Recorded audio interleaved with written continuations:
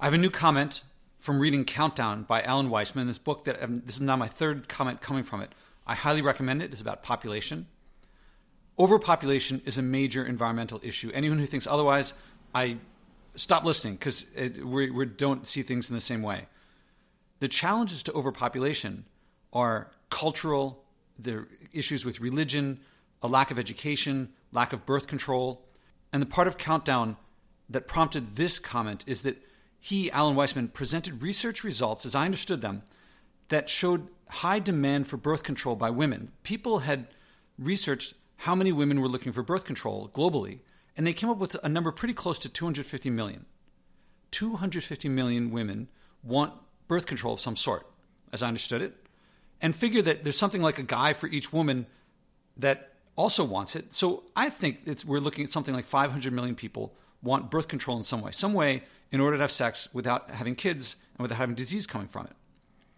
And personally, I didn't look at where the numbers came from. I just took it at face value. But I figure that's low because many don't know that it exists, or they're swayed by it not being around. So they don't see it around them, so they don't realize that they could want it. I think that if people start seeing people in their communities using it, then they'll start using it more. He also showed results that unwanted children lead to poverty. That is to say, in most places where people live today, which is more increasingly in cities. I'm not sure it might be different in farms or in rural areas, or at the same time, smaller families where most people live today, that is cities, they prosper. So that tells me if birth control is available, people who use it will have more money later on. The combination of huge unmet demand that when met leads to money, that tells me that birth control isn't, I mean, there may be these issues, but we can overcome that. It may be a moral issue or a legal issue or a religious issue or a charity issue. We can overcome that if we see that it's a finance issue. That is to say, the money comes later if the product and services are provided. That tells me that if someone can figure out the financing, how to get paid today with money that the couple will get later, that should be profitable.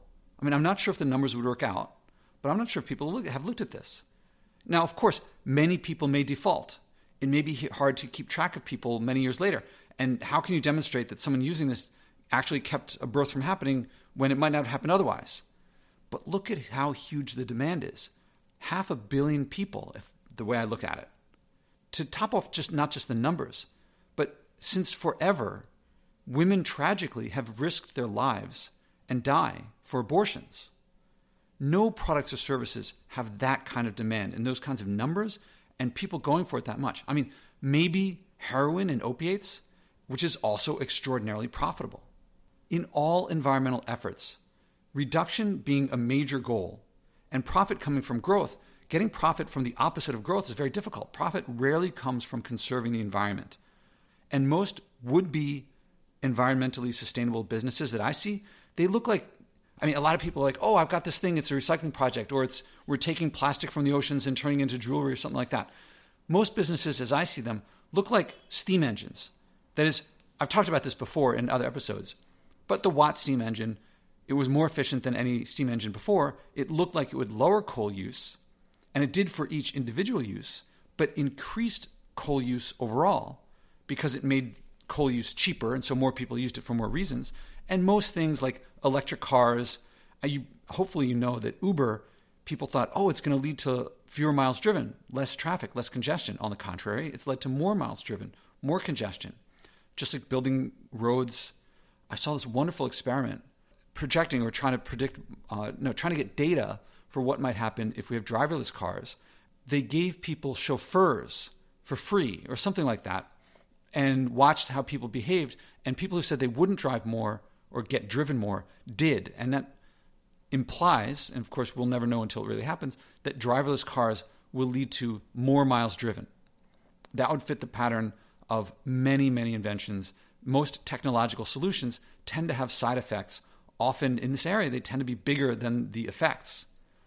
You know, New York City was once covered in horse manure, and that got solved by the car. Well, there's less horse manure in the streets, but the pollution didn't go away. It went into the environment, and now, something like 100 years later, we're living with the consequences. Anyway, I wanted to point out that most would-be environmentally sustainable or green businesses, when I look at them, they seem in the short term or in a small area, they might reduce pollution or protect the environment. But it seems that systemically they tend to increase it. Just like roads, building more roads, just like the steam engine, just like I expect the electric car to, just like Uber already has been shown to, and I expect the driverless cars. But here's a place where meeting the interests of 500 million people, if that's a finance issue, it seems a huge change in perspective that this could actually make a difference because it could help people achieve what they wanted to and lower their birth rate and live happier, more productive, more fulfilling, more lucrative lives. It would mean that people who wanted to provide family services, they wouldn't have to look for charity or government aid. They wouldn't need financing. I'm not exactly sure how the financing would work. How do you get paid today for this benefit tomorrow? As for morals and legality, I think of Coca-Cola showing what happens when profits face against things like morality. They sell unhealthy sugar water everywhere in the world, including parched places that have no water. They charge for it, and people keep investing in it. Coca-Cola people seem to like the brand all around the world, and that tells me that if people can charge for an unhealthy water where people desperately need water and don't have money, that tells me that they'll go for birth control. This could be a major route to bringing human population down to sustainable levels of what I see being something like a couple billion, 2, 3, 4 billion. A lot of people say when you talk about population is leveling off, but the signs that I see show that we are over-sustainable, which tells me that if we don't voluntarily lower our population, then nature will do it for us with a lot of suffering. And projections that people talk about imply that we're leveling off. They actually show growth as far out as I see, past 2100. They're just growing more slowly. But slow growth is not no growth. It's certainly not degrowth. And it's certainly not getting down below sustainable levels quickly. I hope that some enterprising entrepreneur sees this opportunity and meets the unmet demand. There are many successful stories of family planning nationwide, that is, in other nations, in Thailand, Iran, Mexico, Costa Rica, as well as cultural shifts that weren't intended but just happened in Japan and Italy. So lowering populations is not crazy. As for the economics seem much likelier to work in degrowth, in lowering the population, than in the growth economics, which is utterly failing everywhere, environmentally, culturally, socially. It's failing in every way except making a few people incredibly wealthy, mostly who are born to rich parents. So to sum up, it seems to me, reading Countdown, that there's huge global demand for birth control, family planning, and there's a mechanism to pay for it, which is to say their future wealth.